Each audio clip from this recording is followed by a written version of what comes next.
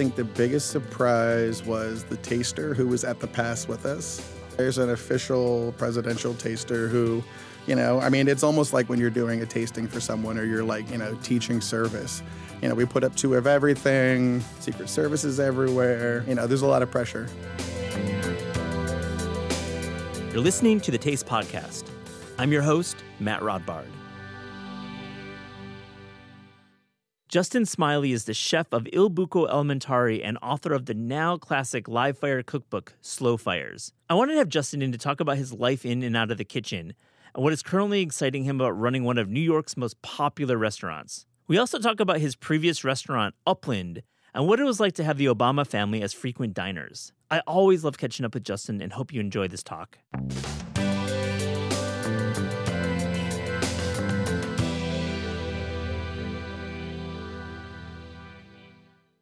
Justin Smiley, welcome to Taste Podcast. Thanks for having me. It's been a minute. I love seeing you, and we've had meals together. We have a shared love of Korean cuisine. I just first got to say, where are you eating right now in Fort Lee? Where are your spots? I just got to know. Our usual right now is Han-Nam, which is actually like Cliffside Park. Yeah. Charcoal, super delicious, amazing banchan. You live near there, and you've seen the neighborhood kind of change. Is there something happening in Fort Lee or Leonia in northern Jersey in the Korean community? There's just always, kind of new little things, but, the old standbys are always the most popular. Yeah. Like Sundong Kang on Sunday night, you're still going to wait, Yep. Maciel House. Yeah. Maciel House is still popping, Gamjitang. Yep. Love it. That's like right where I live. Oh, yeah, right by Maciel House, yeah. We don't have a lot of working chefs. We had Stefano from Residora on recently, but I gotta always ask, right now, 2022, how is shit going for you right now? It's busier again. Sweet. Il Buco Amare in the summertime was truly cranking up over our first summer. We had a crazy busy spring at Alimentari last year. And I think things are really looking up. We're trending up. That's cool. What about the cost side of the coin? I feel like that is always covered in media. Prices are up. Yeah, 30 to 40% across the board. And you can't really raise your prices 30%. No, there's definitely a threshold. It's just, it's more about all of the management of the dollar in between. Interesting. Right? From when it comes into the backstored, make sure you're stewarding properly, make sure you're storing properly, and then you're yielding every possible delicious edible ounce that you can. Right. It comes down to the mechanical of breaking down raw ingredients, making sure the yield is proper, the waste is low. Right. And then follow your trends in sales and just make sure that, you're making a really educated guess. Is that what it comes down to? Ultimately, and if you are watching your costs, then the likelihood is you're serving super fresh stuff all the time. Yeah. I think that's the goal, right? You're ordering on a Tuesday and you're selling by a Thursday. Everything's out, and then you got your weekend. Absolutely. Alimentari, we're a little deeper with storage because of butchering and salumi and whatnot. Yeah. Places like Almar, it was easy. We just kind of filled up and emptied every single day.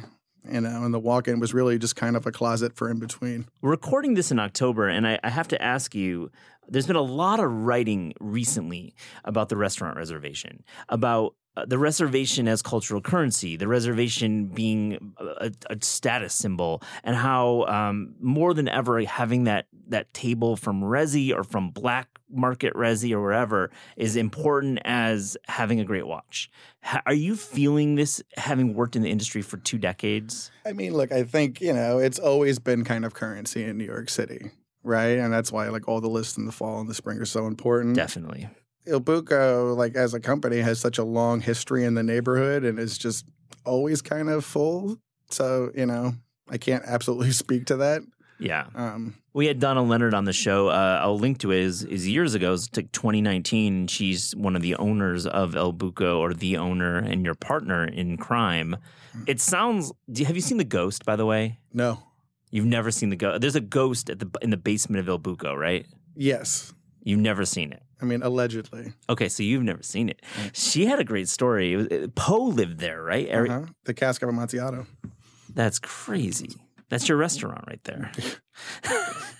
Let's go back to that question about the actual, about the reservations. How do you, as the chef and partner there, how do you make sure everyone's happy? Because it's like a lot of unhappy people and calling, texting, trying to get in, all that stuff. I mean, at Alimentari, just because it is so communal and kind of like open and free. Yeah. Again, I think we kind of escape that a little bit. You need to have a seat, but you can like kind of get people in quicker. A little bit. Yeah, I mean, and with us too, like reservations, I mean, obviously we take them and there's certain tables that are more prized than others. We actually just did a redesign of the front Alimentari space.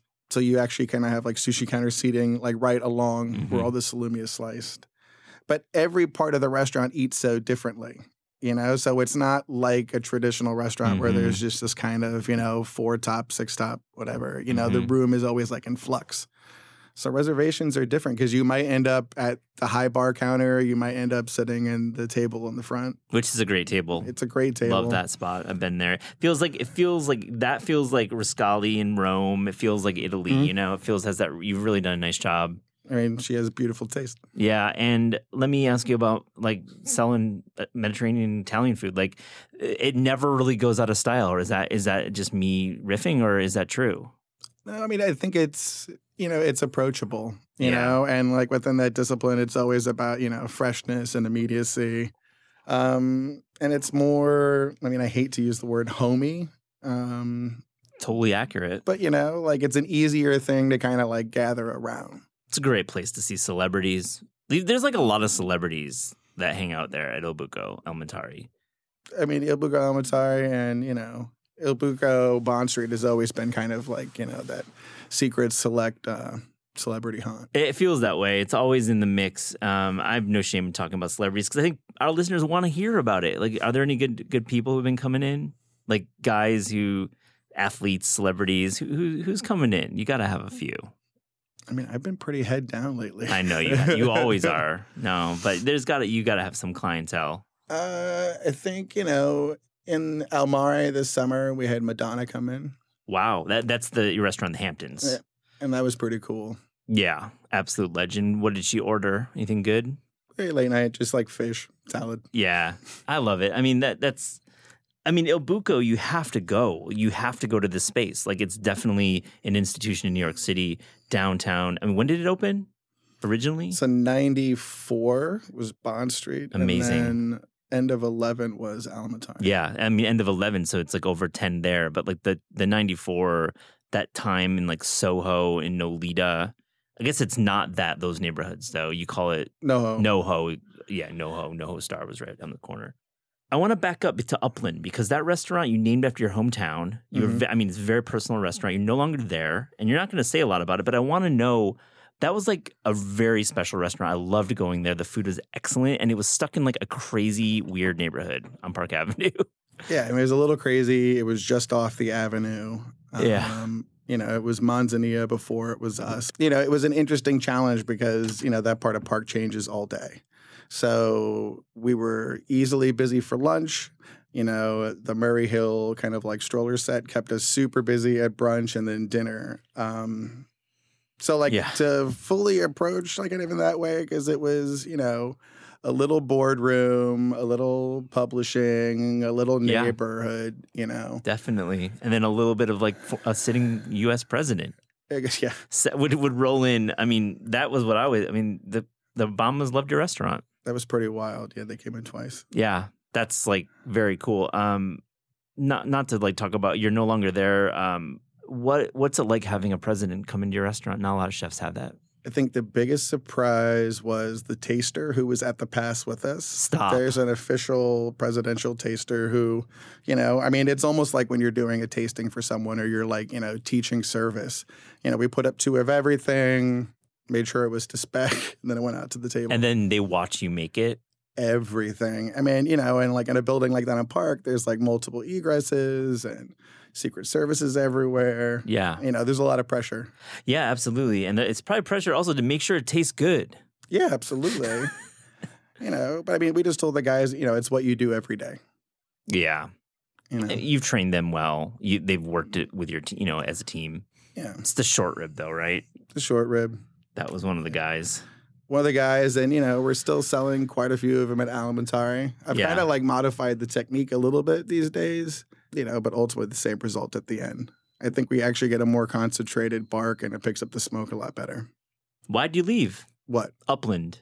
Upland? I kind of followed the music, and it was time to go play somewhere else. Absolutely. I mean, it makes a lot of sense when you move on and evolve from Park Avenue. Now you're back in NoHo, and it's maybe more your style. I mean, I'm a little more downtown. I mean, every restaurant, every grill, every oven you cook in is going to kind of teach you something else. The other thing in New York is like when you move around from neighborhood to neighborhood, I think it makes you sharper as a professional chef because you have to learn how to appease more taste, how to, kind of reflect the client a little bit more all day. It's well said. I mean, it's definitely the flexibility of the chef is important. Let's go to some of your cooking history. After the CIA, you worked for 6 years under Jonathan Waxman at Barbuto. Legendary place. It's open now. It was closed for a little while, but it's back open in a new location. I'd like to know, what did Jonathan teach you? Is there a dish that you took away from that experience?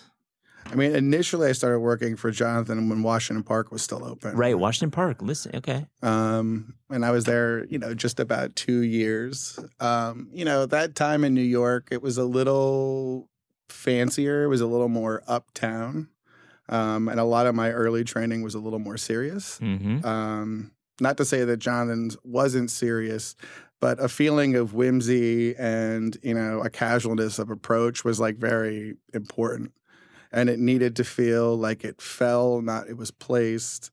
Cool. And cool. like it was like details like checking out the architecture of a salad, how it's going to eat, how it's going to feel.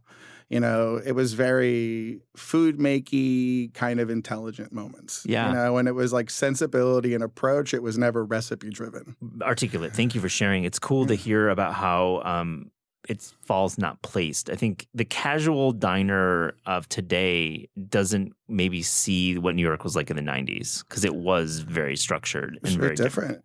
And Barbuto at that time, I mean, this is pre-Highline. Totally. It was like us, West Beth, and Tortilla Flats. West Village we're talking about. This is like definitely institutions there. Very residential, less affluent, I would imagine. Yeah, I mean, the neighborhood, like when we opened, was still, a little sketchy. And it wasn't very well lit. No, meatpacking adjacent, really. I mean, crazy times there.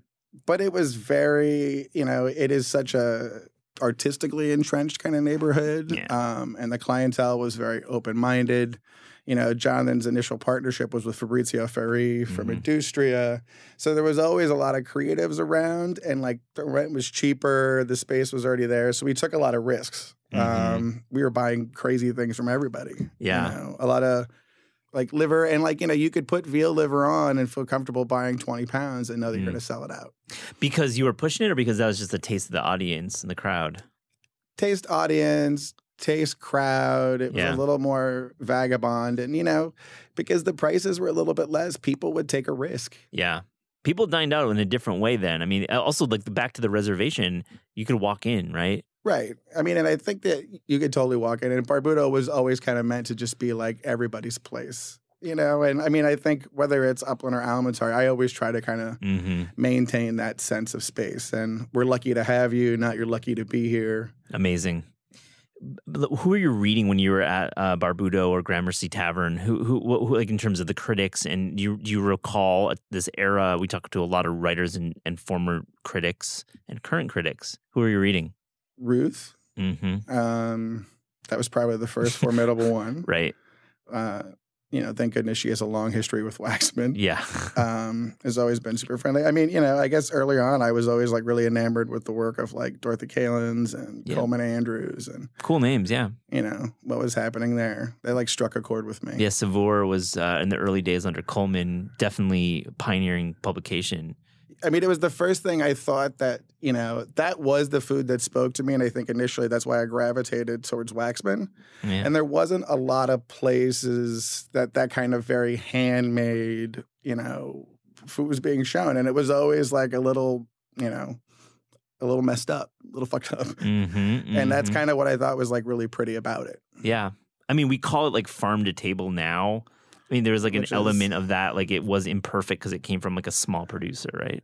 Yeah. I mean, even with farm to table these days, I mean, it's not what it was 20 years ago. I mean, I remember when we first opened Alimentari, I'd put as much produce as I could in my backpack, throw the rest of the produce in a cab, and like we'd race our fixed gears back to the restaurant, And now it's really easy to buy all these farmers' produces. Like, I mean, especially when you deal like with Baldor. Mm-hmm. It's brought to your door just as immediate as the marketplace, and then you can kind of just use the market as like more of a library now. Interesting. So it's more like a sampling, a tasting room for you as a chef. Exactly, and it's like where you come into contact with what you're going to work in. It gets you out of that screen mode. Yeah. The produce is tough in New York State. I feel like it's very seasonal and it's very fleeting, right? It can be. I mean, I still think there's tremendous bounty out of like, mid-central New York, like Hudson Valley, like what, Zaid does at Norwich Meadow Farms, I think is incredible. Then we did a lot of work with Balsam out east this last summer. Cool.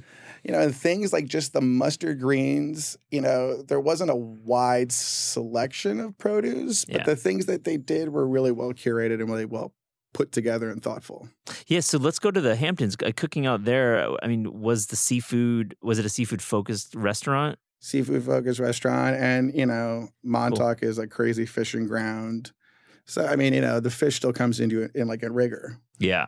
15, 20 striped bass a day, 5-6 fluke a day. It was a ton of fish. And that's just really good, high-quality fish, too. Yeah, I mean, even just the quality of like the little neck clam that comes, and just that first burst, when they open up and release, it's just more sea-like. It's not like this thing that's been sitting in sea water. Oh, definitely. No, it's been living like 6 hours prior. Living its best life. Living its best life. And then, yeah. I mean, what was the vibe like in the Hamptons, like cooking out there? Had you done that before? Yeah, I mean, actually, before I worked at Alimentari and after Waxman, I worked for Sunset Beach. I did 2 summers there, and, I was at the High Line with Balaz and Dan Silverman when he opened that. Right. So, I mean, that was 2 different iterations of Washington Street as well. Yeah, the Standard, right? Talking about the Standard Grill? The Standard Grill. Yeah. But the first summer at Sunset, I think, is kind of what taught me to be a chef for real, because you're on an island, there's no second chances, and it's the same demanding clientele as New York or as Manhattan. So you still have to be able to deliver in the same way. Yeah, but like with way less resources. Way less resources. We're doing like 1,000 people a day, and there's walk-ins that aren't turned on for 7 months, and you're chasing raccoons. Oh, yeah. I mean, like, it's a thing. Oh, man. But you're going to go back next summer, do you think? Yeah, I mean, I've been since 2009. Like when I first came back to work with Donna, we did a pop-up at the Maram in Montauk, and that was like a convection oven and 2 pit barrel smokers. Yeah. That's kind of how you like it, though, right? I love it lean, and it forces you to be creative with the equipment. And that was another thing, like with Waxman, it's like, we basically had 1 oven, 1 tank to boil pasta, a couple not so great burners, and a plancha. Yeah. And you figure it out. Yeah, sign of a real chef and artist there when you can work with very little resources. I love that about you and your colleagues. I want to hear about your pizza point of view. Smiley Pizza. It's part of Il Buco. It's not like a separate brand, but it's kind of there, right? It's like a thing. It's getting there, know. I mean, like talk about cooking something in a different oven every time. Every time you put, basically the same dough, same percentage of flour, same percentage of water in a different oven, just the reaction is like completely different. So, we've been fortunate to get to cook it in a couple different ovens now. Yeah. And a mixture of flours, and we have a lot of different, heirloom varieties at Alimentari that we play with. So it's been a lot of tweaking. So describe the origin of the style. I mean, does it have an origin? I mean, I'm from Southern California, so it's definitely more of that kind of pizza. It's not really Neapolitan. It's a little more sturdy. There's a lot of veggies, and, depending on the time, I've also done a lot of work with, like, trying to get more percentage of, like, whole wheat flours in there. So yeah, I think of like the different flours as being a California style pizza or California pizza. Kind of, yeah. I mean, and like people like Nancy, like, of course, Spear that, and like Wolfgang. And it's a different, and that's the pizza I knew younger. I mean, I grew up on Round Table, but. Yeah. Well, we all start somewhere. Absolutely.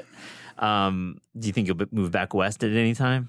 No. Yeah. I mean, I go back and I have a couple family members there, but, New York is home. I love it. You wrote a book with Clarkson Potter here at Penguin Random House in 2015, Slow Fires. I love that book. Thank you very much. It's great. It's a classic. I mean, it's been out for a while, and it's referenced. We sell it sometimes as a downloadable cookbook on Taste, but I love it.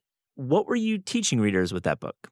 I mean, so at that time, it was in between my transition of Alimentari and Upland. Mm-hmm. And I wanted, we organized it into 52 recipes, braising, grilling, and roasting, and kind of teaching people how to set up projects within those disciplines. Cool. And you can do a slightly more elongated cooking, a more seasoned thoroughly cooking, and allow it to have the time to dry out. It's teaching people to make a plan that helps them achieve a result, which is what any recipe does, right?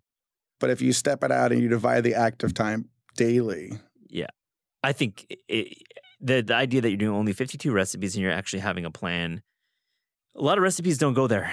I mean, I think it's either like 150 recipes or it's like 6 recipes. So having your in between is cool. Yeah, this guy, Anthony Rose, who's got a couple joints in Toronto, is a great chef. He always told me, he's like, you got to know what it's going to look like on the other side of the pan, And if that's what you're thinking about as a cook, it's like, that's what you're trying to teach, like the reader. Are there any cookbooks that you're going to these days that it could be new, they could be new, they could be older cookbooks, they could be classics? Are you a non-cookbook guy? Oh, I love cookbooks. I think I still fall back on like Cooking by Hand. I still fall back on Zuni. Oh, cool. I love Dave Tanis. I think Ignacio's book was beautiful from Estella. The Estella book is great. Yeah, I think I have like over 400 cookbooks, and it's kind of just, pulling them off the shelves. You have them at the restaurant? Some at the restaurant, and then mostly at home. Big question. Follow-up cookbook? Would you consider taking Slow Fires to a different angle? Would you think of a totally new cookbook? Slow Fires was intended for like the home cook, but I think I would try to maybe teach people how to set more stuff on fire in their house. Oh, okay. Like I recently did a pop-up with the people that were the designers at Upland, Roman and Williams, and, Stephen had built this giant fire pit, and it was kind of a collection of both of our cast iron, batteries and like campfire post grills and, it was crazy. We started, the ducks off like 4.5 hours before we cooked them. And like everything was literally cooked on the pit. Fire. So you had a bunch of vintage cast iron just like hanging out in the fire. Oh, man. Vintage cast iron. And then I just bought this like cowboy wok, which I had never used before. What is that? I don't know what that is. It's like a giant 52-inch, super heavy cast iron piece. And like I did like a clam fish stew and I just put that like right on the charcoal. Oh, wow. And unbelievable. This doesn't feel like Midtown Manhattan where this is happening. No, you got to have a little more space. 52-inch cast iron wok or a paella pan. Kind of, but it has like that same kind of concave slope. Yeah. So it felt like it was an actual wok. Wow, that's cool. Do you cook over fire? Do you have opportunity to do that yourself, like in more of a civilian setting? Yeah, at home. Yeah. Kamado grills, couple yakitori grills. Oh, cool. Like uni pizza oven, Those were hard to get during the pandemic, those unis. They were crazy. I think I waited like 6 months. I think a lot of people did. So what's the verdict on it? I think they're amazing. It's like anything, it's a different oven. So the stretch, the proof, the amount of humidity in the dough, like there's no dome space like there is in a bigger oven, but it's like tight. They're very tight. But I think they're a lot of fun. I think like meat comes out incredible in it. Like seared steak, brick chicken. That's something that we don't think about when you look at the other marketing is for pizza, but it's definitely good for just like general. For like anything. And it takes like 25 minutes to heat up. Again, it's like, I think, like with the cookbook, it's teaching people how to be more fluid in like whatever their particular cooking situation is. We asked all guests on Taste Podcast if you could write a cookbook or food culture book without the burden of time, meaning you have no deadline, or the burden of budget, meaning you have unlimited money. Could be $1 billion, Justin, what would that book be? Maybe pick 10 things and then just try to cook it on as many different things as I can. And then just talk about that experience and how I arrived at a conclusion in each space or, certain time of year. So give me one of the 10 items that you want to cook. Chicken on a string. Chicken on a string in a microwave, on a grill, on a wok. I did these little poussins, kind of like a achiote marinade, but cooked on little mini Coke cans. Like beer can chicken first, and then broke them down and then crisped them up in the little uni. Yeah, but I mean, beer can chicken is hysterical. It looks funny. It definitely has a purpose. The liquid cooks. Yeah. The liquid cooks, but also the shape that it gives the entire bird, what that steam does on the inside of the cavity, The shape, because, it's formed around the beer can. That's true. And then you pull it out and you're like, oh, man, this looks like it has, structure to it. Yes. It's cool. Justin Smiley, thank you for joining the Taste Podcast. Thank you for having me. The Taste Podcast is hosted by Eliza Abarbanel and me, Matt Rodbard. The show is produced by Shalia Harris and Pat Stango and edited by Clayton Gumbert. Theme music by Steve Rydell. Visit Taste online at tastecooking.com and make sure to subscribe to our newsletter for updates on all cool things that are happening.